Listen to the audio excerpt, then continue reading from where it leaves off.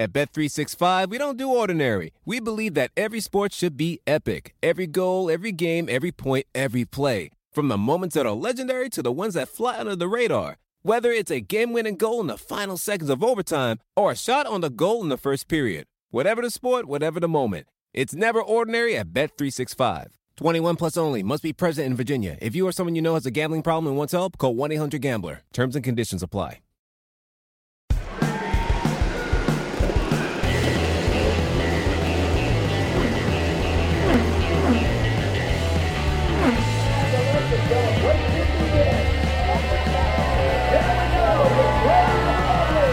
This is Off Track with Hinch and Rossi.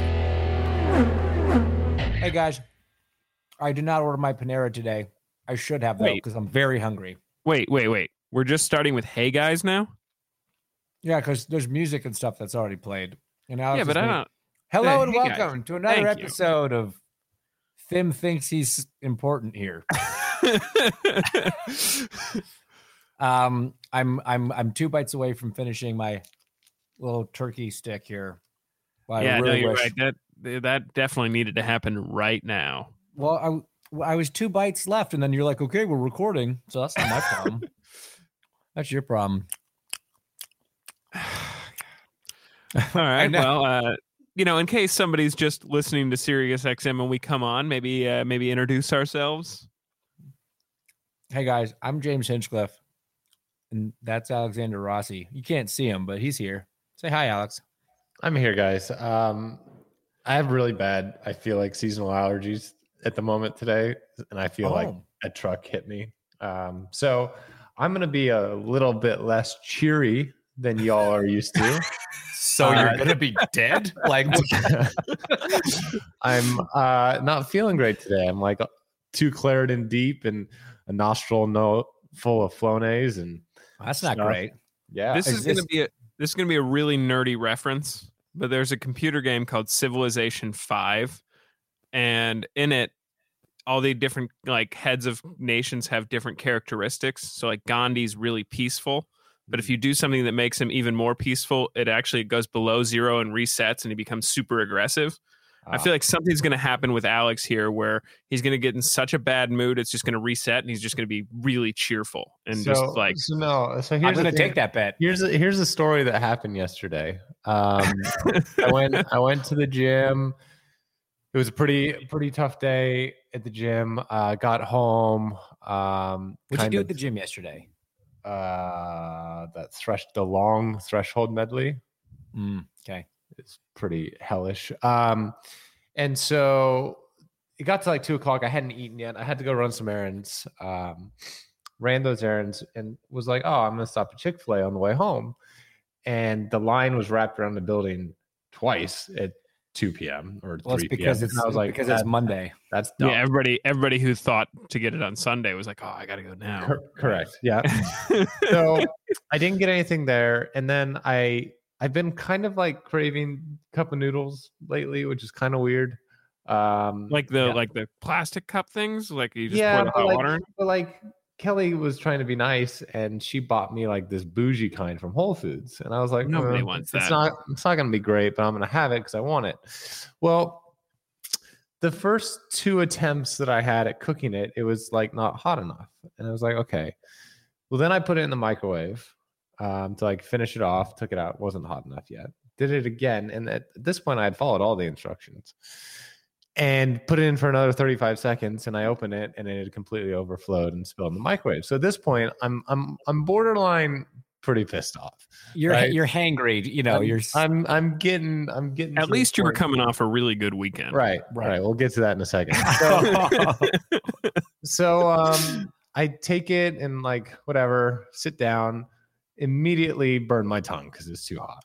And at this point, like my rage level is really starting to escalate.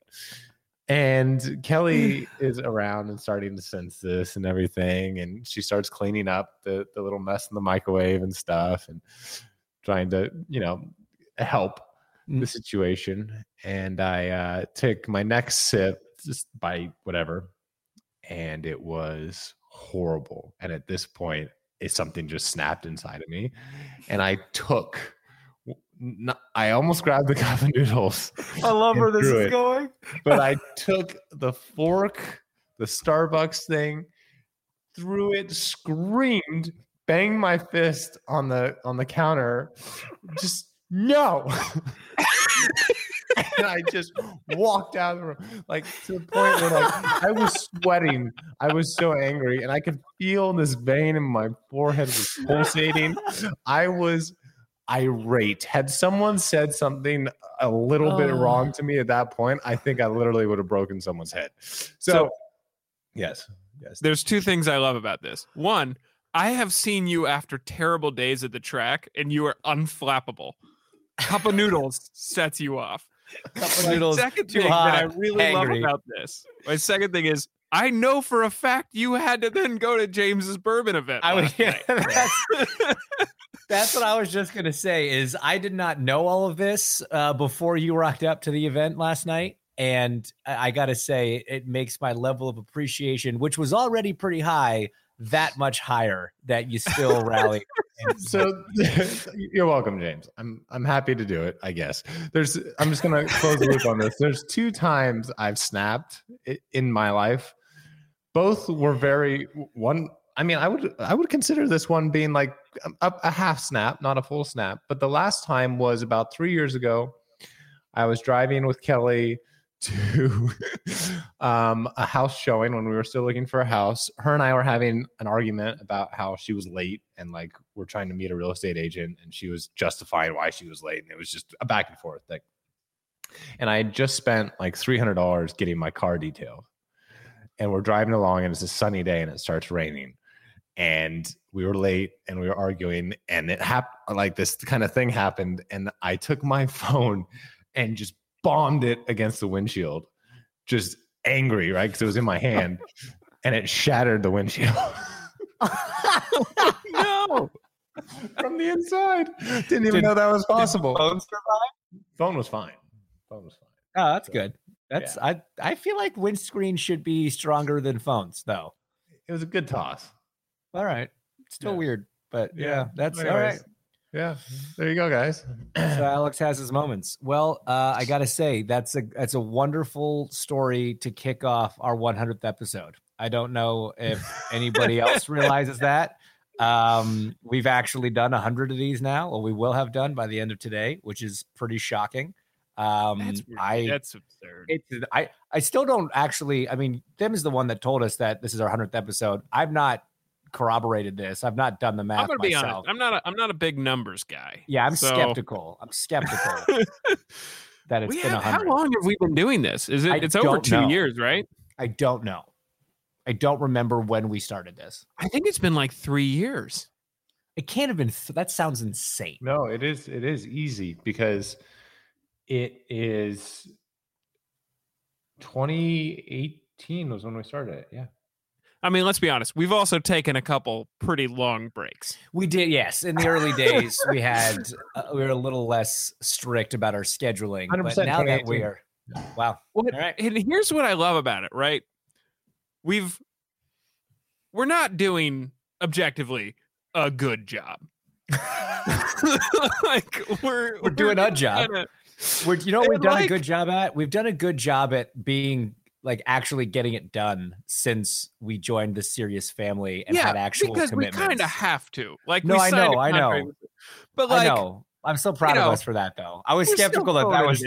I was pretty skeptical that was even going to happen. You know, they're like, all right, guys, we've signed this contract. We've made this commitment. I thought we were going to get like 13 maybe episodes in and be like 52. No, not going to happen. I mean, and the hilarious thing is, and I think we can announce this now. We're now more with Sirius. Huh? We're now more with Sirius. Right. Like they like it was like I don't know what we can get into detail wise, but like we're fully with Sirius now. Yeah, they upped their level of involvement and commitment to us, which is they looked at this product and were like, yeah, more. I want more. We'd like to be more involved. Well, guys, I gotta imagine they've just never listened. I can't. Potentially. They're just also impressed that we have consistently delivered an episode, regardless of what was in it. So they're like, these guys are doing all right, better than a lot of our other shows. So let's just go with that. Well, happy 100th, guys. Happy centennial. That's an exciting thing. And yeah, so we've mentioned the bourbon event that Alex, man, rallied in a big way to make it to, and even stayed a half hour late, which was very appreciated. Not by choice. No, I know, but I'm still going to appreciate it. Okay. We had some pictures to get through and what have you, but it was a Stop and Go Foundation event. So Alex and myself and our little bourbon group went and picked a barrel from this time. So we did our first one was we went to Buffalo Trace and got a Blanton's barrel. We've talked about that. And then this one was West Fork whiskey here in Indianapolis. And we got a barrel of Old Hammer and auctioned it off for Stop and Go Foundation. So we did a little event at the Root and Bone restaurant here in Indy, which was great. And Alex and Connor came, which was great. And we sold some bottles and we met some fans and we ate some good food. And Alex felt better afterwards because he hadn't had a bourbon in a while. So it was nice to get a bourbon in him. Was there a question mark on that?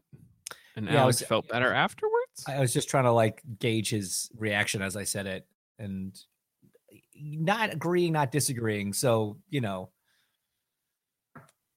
it's something.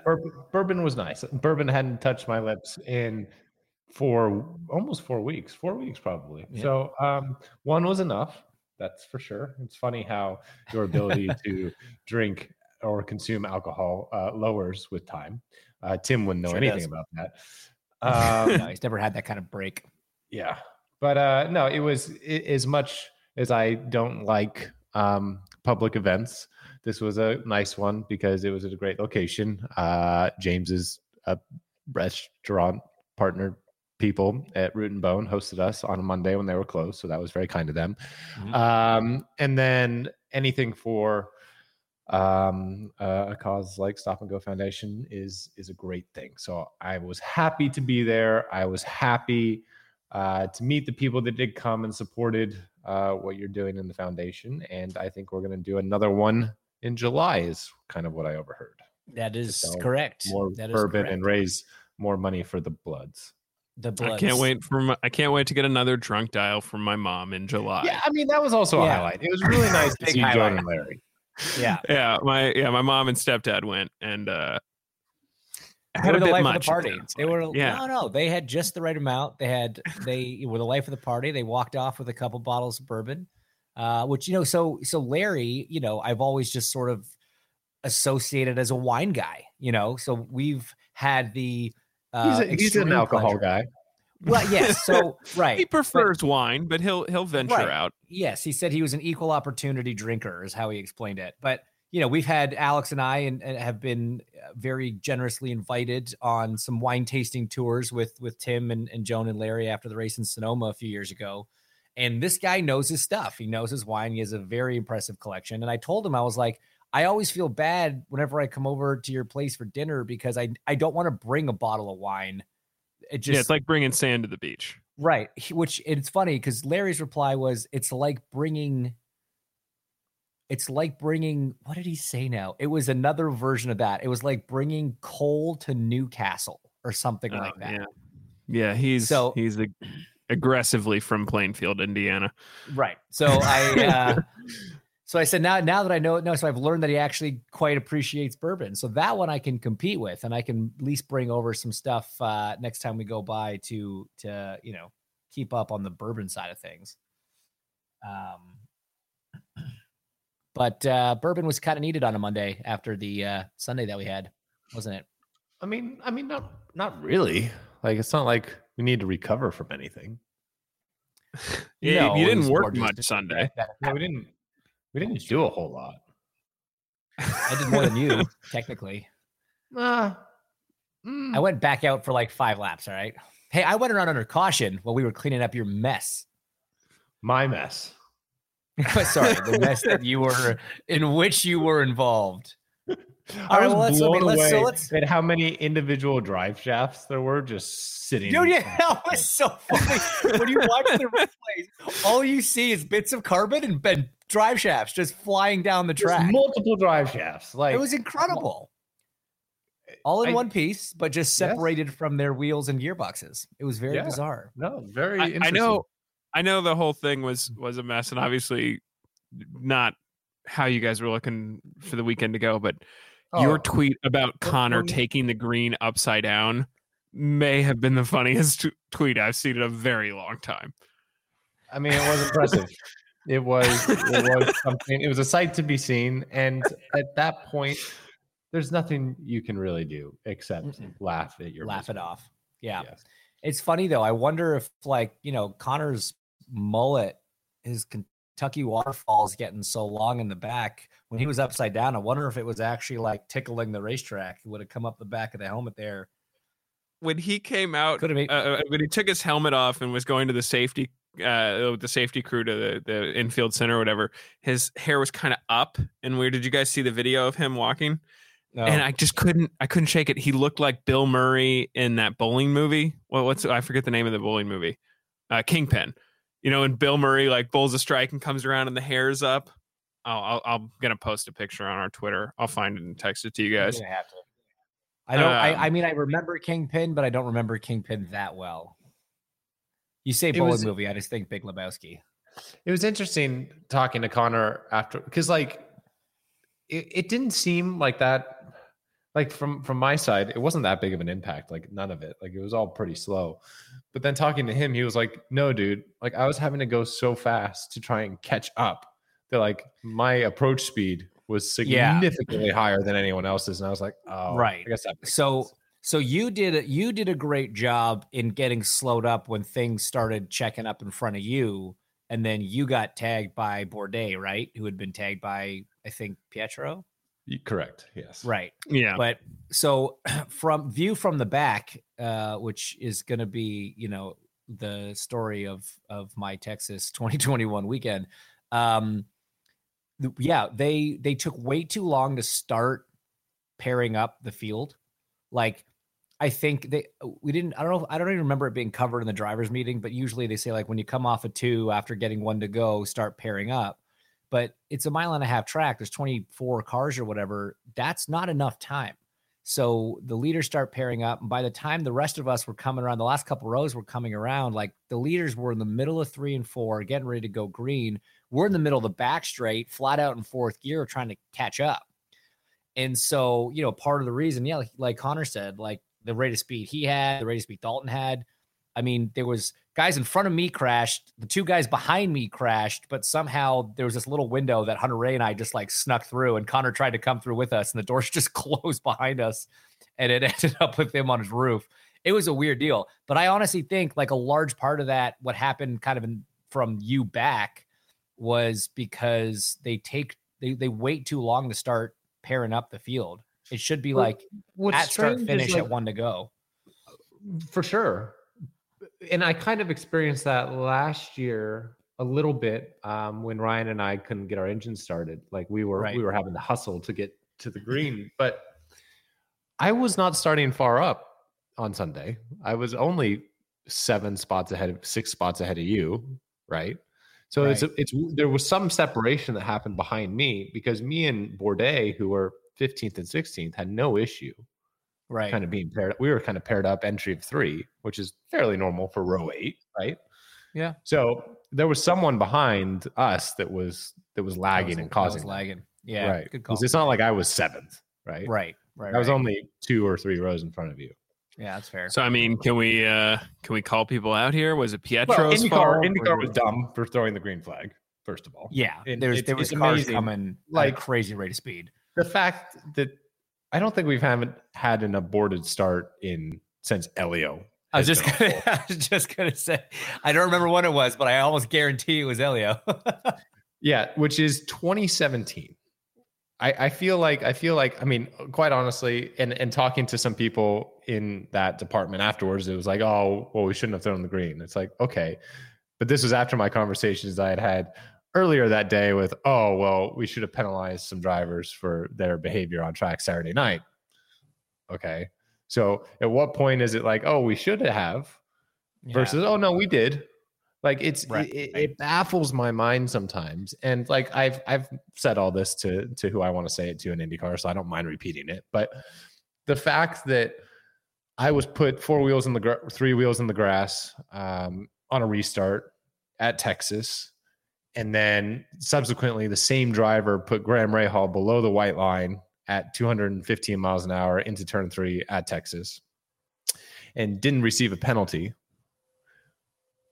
is interesting. But I'm going to go one step further and say when Joseph had his incident with Bourdais and literally put Bourdais in the wall on Saturday, not because Joseph was being a dick or anything, it just that he got checked up and didn't realize it happens. Totally fine. He got sent to the back of the grid, which, I mean, fair enough, right? That is the same exact penalty that I got for bumping into Takuma Sato in second place in the Indianapolis 500. So either my penalty was severely messed up, or Joseph should have got a stop and go, right? So I feel like there's a very big... That seems like a light price to pay to go at the back of the line under caution for flat out taking a guy out. Again, it wasn't intentional, but neither was yours. Right. No, well, so, it's to what you were talking about too. The need. What's the needle of what was the needle of responsibility? Needle of responsibility. Yeah. Right. So it's just I feel like there's a pretty big disconnect in some of the IndyCar decision making process at the moment, which, you know, obviously from our side, we only see one side of it, and there's always two sides to a story. And I have a lot of respect for Kyle and the decisions that he makes. So I'm sure there's a reason. But yeah, I mean, there was a lot of questionable things that happened in Texas, and that's not even including really the whole qualifying argument as to should we or shouldn't we on Sunday. And let's talk about that, because I think that's an important topic. And so just to backtrack for a split second, you mentioned that some people came up and said, oh yeah, we should have X, Y, Z. They need to not be afraid to do stuff, right? Like we have officiants for a reason. Like obviously we don't want it overly officiated, but at the same time, like you can't be afraid to make calls when you need to. And I understand, like in the heat of the moment, there's lots going on. You sometimes have a very short window to make those decisions, and then it's no longer relevant. So there are a lot. And they'll also get criticized if they overdo it too. Right. True. But this all started with talking about the start. Waving off the start is not a penalty. Scott Dixon wouldn't have gotten penalized. He just would have had to have done it again. Nobody loses in that. No. Right. So we go to Texas, and as we've sort of adopted from the experiment of 2020 with double headers at ovals, they decided to take the same qualifying format, which is 2 laps. And normally it's your 2-lap average sets the grid. And for the double headers, it's the first lap sets the grid for race 1 and the second lap sets the grid for race 2.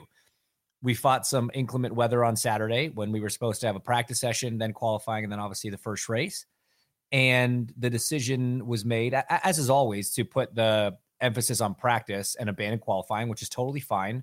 We all understand that. And so race 1 was, we got practice in, but race 1 was, the grid was set by points. The situation then kind of gets more complicated, right? Because then we go into Sunday with no on-track activity until the 4:15 race start. An extra set of tires. We had an extra set of tires from not having to qualify in the first place. So why not, for the sake of keeping, the grid maybe a little more fair? Because again, we're only a few races into the season at this point, right? All it takes is one guy to have a genuine championship contender to have one bad weekend, and he's going to be midfield or worse in the points, not necessarily racing the people that they will be racing by the end of the season. So why not take the opportunity on Sunday to give us an honest qualifying? Let us start as we should be starting based on who had the pace at the track, that weekend. Because unlike old Texas, we used to literally not even care about qualifying at Texas because the track was so raceable. If you had a good car, it didn't matter where you qualified. You could get your way up to the front. That is no longer the Texas that we race on, Alex. And qualifying is monumentally important. Track position is monumentally important. And just not allowing us to qualify on Sunday seemed like an oversight. Well, and what's interesting is they put so much emphasis on making it clear that these were 2 different events, right? IndyCar, 2 different distances, 2 different times, 2 different presenting sponsors for the race, right? Yet they treated it as if it was the same. And for me, that's where the big disconnect was. Like you said, on weather, no one can control it. No one wants to do it. 100% abandon qualifying, get the practicing, get the show in, get it in for TV, get it in for the fans that are there. But you have a new event with a new distance, with a new spot, a new everything. Why do you then carry anything over? You and I had new sponsors on our cars. We had to wrap our cars overnight. Exactly. Like there was nothing that was the same. There was nothing that it was a carryover aside from we were at the same facility. So it was just, in my mind, there's no provision for it, right? So it's not like anyone has had to like do this before. Yeah. So like Scott, who would have been the one guy that didn't want to qualify, right? Just because he was starting first anyway, based on points. He had the fastest car. I think he would have been fine. You know what I mean? He had it guaranteed the other way. Mm-hmm. Right. So, there was a chance a gust of wind may have slowed him down in actual qualifying. Regardless, everyone else was on board. As you say, there's no precedent for this. So it's not like Scott could have been like, oh, well, back in 2000, whatever, we didn't do that. Like we can make our own rules right now. We're our own governing body. We can make our own rules. And if you would put a vote to it, 23 of the 24 cars, I think, would have voted, let's go qualify. So were there other series competing that weekend? Nope, there sure wasn't, Tim. So it was interesting, and an unnamed reporter reached out to an unnamed official at IndyCar who was inquiring on behalf of me and my lack of understanding as to why we didn't qualify.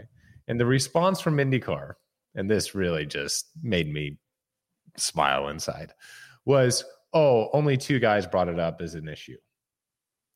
And I was like, okay, But one of those guys brought it up during the drivers' meeting when all people are present.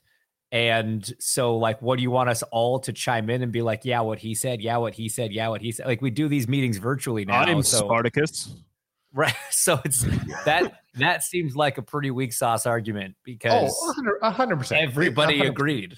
That's such a cop out. No one, not even at that point, Alex Palou or Ganassi, right, who was on pole, was like, nah, we should make sure that we get the show. No one had everyone was just like, yep, okay. Yeah. Cool. Only 2 guys brought up doing qualifying, but 0 people brought up not doing qualifying. So Correct. You still had more people that wanted it done that way. So anyways, James, you win some. Yep. It's a learning experience. I guess this brings up something like we generally don't usually criticize IndyCar's decisions. And like I know you guys, at least on here, we don't usually on the podcast. How is that within the body? Like, I know for some sports you can be fined if you criticize the series. I know like there are rules about what you can say. I mean, you guys have been pretty open about criticizing the decisions this weekend. Are there any penalties or rules that you're breaking by doing this? Do I need to edit any of this out? We'll see. That's a good question, Tim. And like, that's very nice of you to bring up. I think what we're saying, we're not calling anyone out. We're not calling anyone a stupid idiot. We're just expressing our kind of disagreements and such. And I think that's totally fine. It's all a little bit different if you were to start MFing the series and its officials on Twitter or whatever, as we've all kind of discussed in the past. But these are all conversations I've already had with the appropriate parties. And they're all kind of aware of my opinion and stance on it. So me sharing it with you guys really doesn't change anything. And I think it for the first time. And I think ultimately everybody wants to get better, right? Everybody wants feedback. There's no problem with constructive criticism. Like Alex said, we're not sitting here MFing anybody. It's just, this is how we saw it from our seat. Alex has had these conversations with certain people, so he knows a little more about where they're coming from. But, there was never, I don't know. I just think there's always opportunities to improve and be better. These double race format, that ovals are new. We started them last year. I think they only did 2 of them last year. Is that right, Alex? Gateway and Iowa, I think, were both doubleheaders, which were the first 2 times we did that on an oval. So, there's room to improve. There's formats that we can still adjust. So I think having a constructive conversation about it is worthwhile. And frankly, it'd be interesting to hear what the fans say about it as well. Would they have liked to see a qualifying on Sunday? I'd like to think yes. this is a very content hungry society that we're in. We could have had another hour show to throw up on Peacock and give people, something else to watch and help build up the race. So I can't for the life of me think of what the downside would have been to doing that. Usually you can kind of see the other side and think, okay, well, there's logistic issues or scheduling issues, or, we didn't have enough tires or whatever, but we had all that stuff. So, it's a little confusing, but you live, you learn. Well, that's interesting. And it's good to hear that, the series is at least open to hearing criticism. Like like you said, it doesn't come from a bad place. Like everybody here is trying to make the best show possible, trying to make the best product possible, and trying to have the best racing. So, and what? 99 times out of 100, IndyCar does that. As unbiasedly as possible, think that we are the most entertaining four-wheel racing product, out there. And there's a lot of people listening right now that probably agree. There's going to be some that don't agree. That's totally fine. The level of competition right now is so awesome. It's so high. And the battles on track are very good. Now, again, Texas didn't race quite like it used to. By the end of race 2, the track had rubbered in enough that it got a bit better, but it's not IndyCar's fault that they put the compound on lane 2. No. I will say, just in terms of entertainment of other racing series, it is really cool that F1 just put a human wrecking ball in Mazepin on the track every week now. He's been involved in contact with 5 different drivers this season so far. And there's only been 3 races. Yeah. I mean, he's working his way. He'll have hit the entire grid by midway through the year. Yeah. And that's not counting any of the individual incidents that didn't involve other people that he's been the center of. And at least, say what you will about his driving, at least he's not a good person. Well, there's that. So, James, you and I, with our current season of results that we've had so far, prize money hasn't been something that has been easy for us to come by. Existed. If there was, not that there's prize money really in IndyCar anyways, but even what there is, we're not getting any. We're definitely not getting it. Right. So it's at this point in life where you start to, question your career and your future and all of this stuff. And, what's kind of attractive, if you're into this sort of thing, money, is a sugar mama. Yeah. Okay. And there is one on the market right now that is I think I know where this is going. available and very very wealthy. Well, hang on. Did Jeff Bezos' ex-wife ever settle down, or is she still on the market? She's, I think, on the market, and now joined by competition. She's joined by Melinda Gates, guys. Man, I'm not gonna lie. There's 2 of them, 2 of you. Ah, there you go. I mean, I'm sort of married, but we'll figure that out. I'm not gonna lie. Becky would be into $46 billion. I did not see that coming. Bezos, right? Melinda Gates.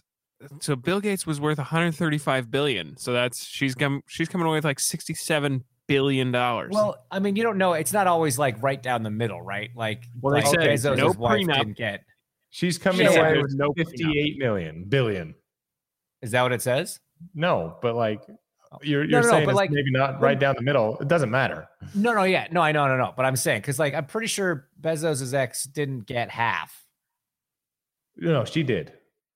Did she? Yeah, but she also helped. She got a little more than half. But I thought she got more than half, but he kept control of Amazon, or how did that work?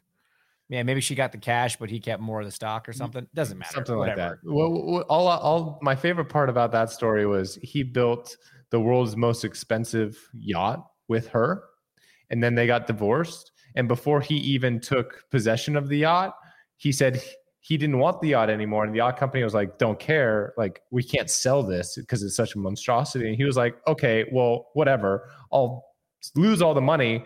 I want to build another one that's bigger, that's separate from her. So he basically bought 2 yachts just in spite of her. And just gave one back to the yacht company. Like, do whatever you want with it. It's cool. It's cool that they can do all this because, like, world hunger's already been solved and all that. Like, it's cool that they can just, apply this money to these things. It's nice. It's cool. It's awesome that we have number one education in the world here, and everybody's living above the poverty line, and life's good. Yeah, it's just nice. Was it in a $400 million yacht? I don't remember the exact number, but it was like, I think it was something. It was towards the top of like the most expensive yacht ever, and he was like, "Nah, don't want it." She chose the color. I don't want that one. Yeah, I want a different shade of hickory wood. What's the point of money where it's irresponsible for you not to have your own personal space program? Because like Elon Musk has a space program, Jeff Bezos is talking about having a space program. Like, is it 10 billion where you're just like, all right, I have to now? Like, I don't think 10 billion is enough.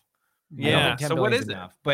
But Bill Gates definitely should have a space program, and he doesn't. So he needs to. Yeah. He needs to so step it up. He's just out there like curing malaria and stuff. Like, what a jackass. Well, see, okay, no, but so this is what. Yeah, this actually brings up. So first of all, I did not see the whole Bill and Melinda thing happening. From my personal knowledge of them as people and all the time I've spent with them, really thought they were doing okay. But no, so that was a joke. I've really never met either of those people. But their foundation, the Bill and Melinda Gates Foundation, more of a Warren Buffett guy, right? Is legitimately doing like incredible things for the world. How does that get affected? Like, how does the foundation? They have said they're going to. That's all I really want to know about. They said they're going to keep running the foundation together. Yeah, I mean, this is a divorce that would have geopolitical ramifications. Like, that's wild. This is probably the first one since like Henry VIII. Will this have widespread effect over the world? Like on humanity. But it might get better. It might encourage them to each like try and one up each other with their contributions to society, and in that case it'll just make both. Or we could just tax they were them. Both already. It's like my favorite story about how Home Depot and Lowe's became a thing. Oh, I don't know this story. So the founder of Home Depot was this guy, and he was married, and he created Home Depot, and it became super successful. And then him and his wife got a divorce. I don't think it was very amicable. And she was like, screw you, and took the settlement money and built a Lowe's across the street from every Home Depot across the nation. So I have never heard that story. Awesome. Pretty awesome. Awesome. Yeah. So, all right. Hypothetical for you guys. You're swiping on Tinder. Maybe Raya. I don't know. I mean, you're both not single, so this is very hypothetical. And you see Melinda G. Accepted to Raya. Okay, well, that's devastating because I was going to use you guys as my in to get a Raya account. All right. You swipe right on call Melinda Connor. G. Yeah, okay. What's your pitch? How do you pitch yourself to? What's your opening line? What's your icebreaker to Melinda planet? Yeah. Mine would be a picture of a basketball, and then a message below and say, "Oh shoot, sorry, my ball went over the fence and into your DMs again." Okay, so Alex isn't getting any. Got it. Name laughed. Unmatched. What if it went with something like feel like I'm getting malaria, can you help me out?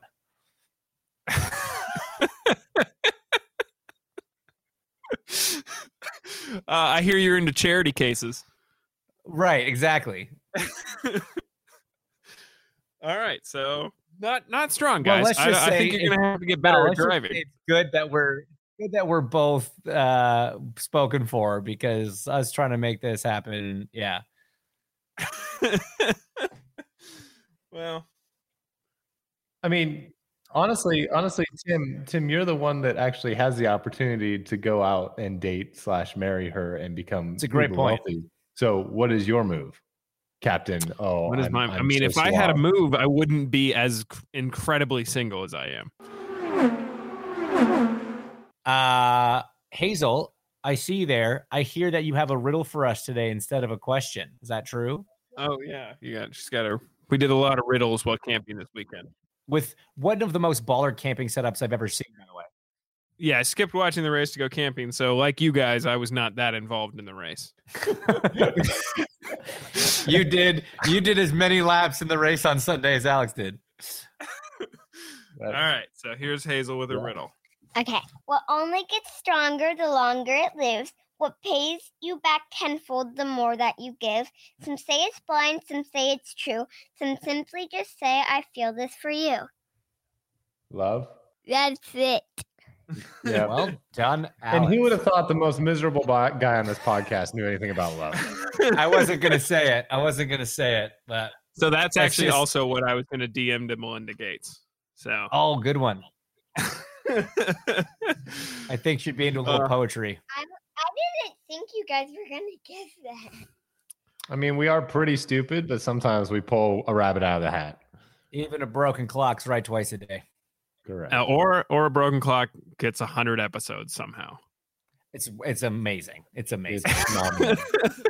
thanks to you guys, you listeners, you guys in All 12 of all you. parts of the world listening on your various devices, including those Apple Watches out there. We appreciate the four you. of you that are doing that. Yeah. We see you.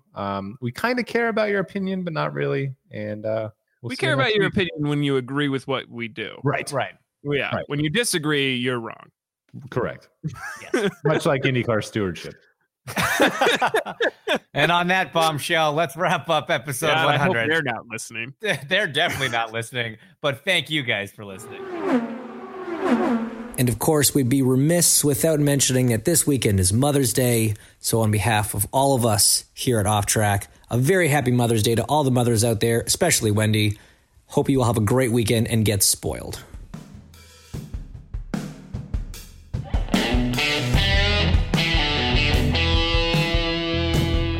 Thanks so much for listening to Off Track with Hinch and Rossi.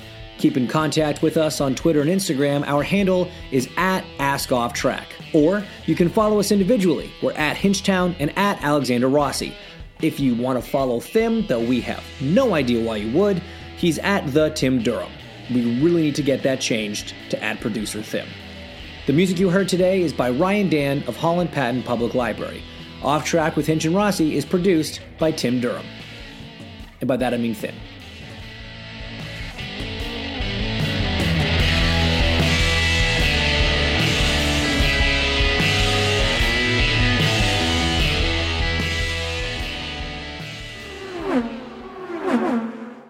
At Bet365, we don't do ordinary. We believe that every sport should be epic. Every goal, every game, every point, every play. From the moments that are legendary to the ones that fly under the radar. Whether it's a game-winning goal in the final seconds of overtime or a shot on the goal in the first period. Whatever the sport, whatever the moment. It's never ordinary at Bet365. 21 plus only. Must be present in Virginia. If you or someone you know has a gambling problem and wants help, call 1-800-GAMBLER. Terms and conditions apply.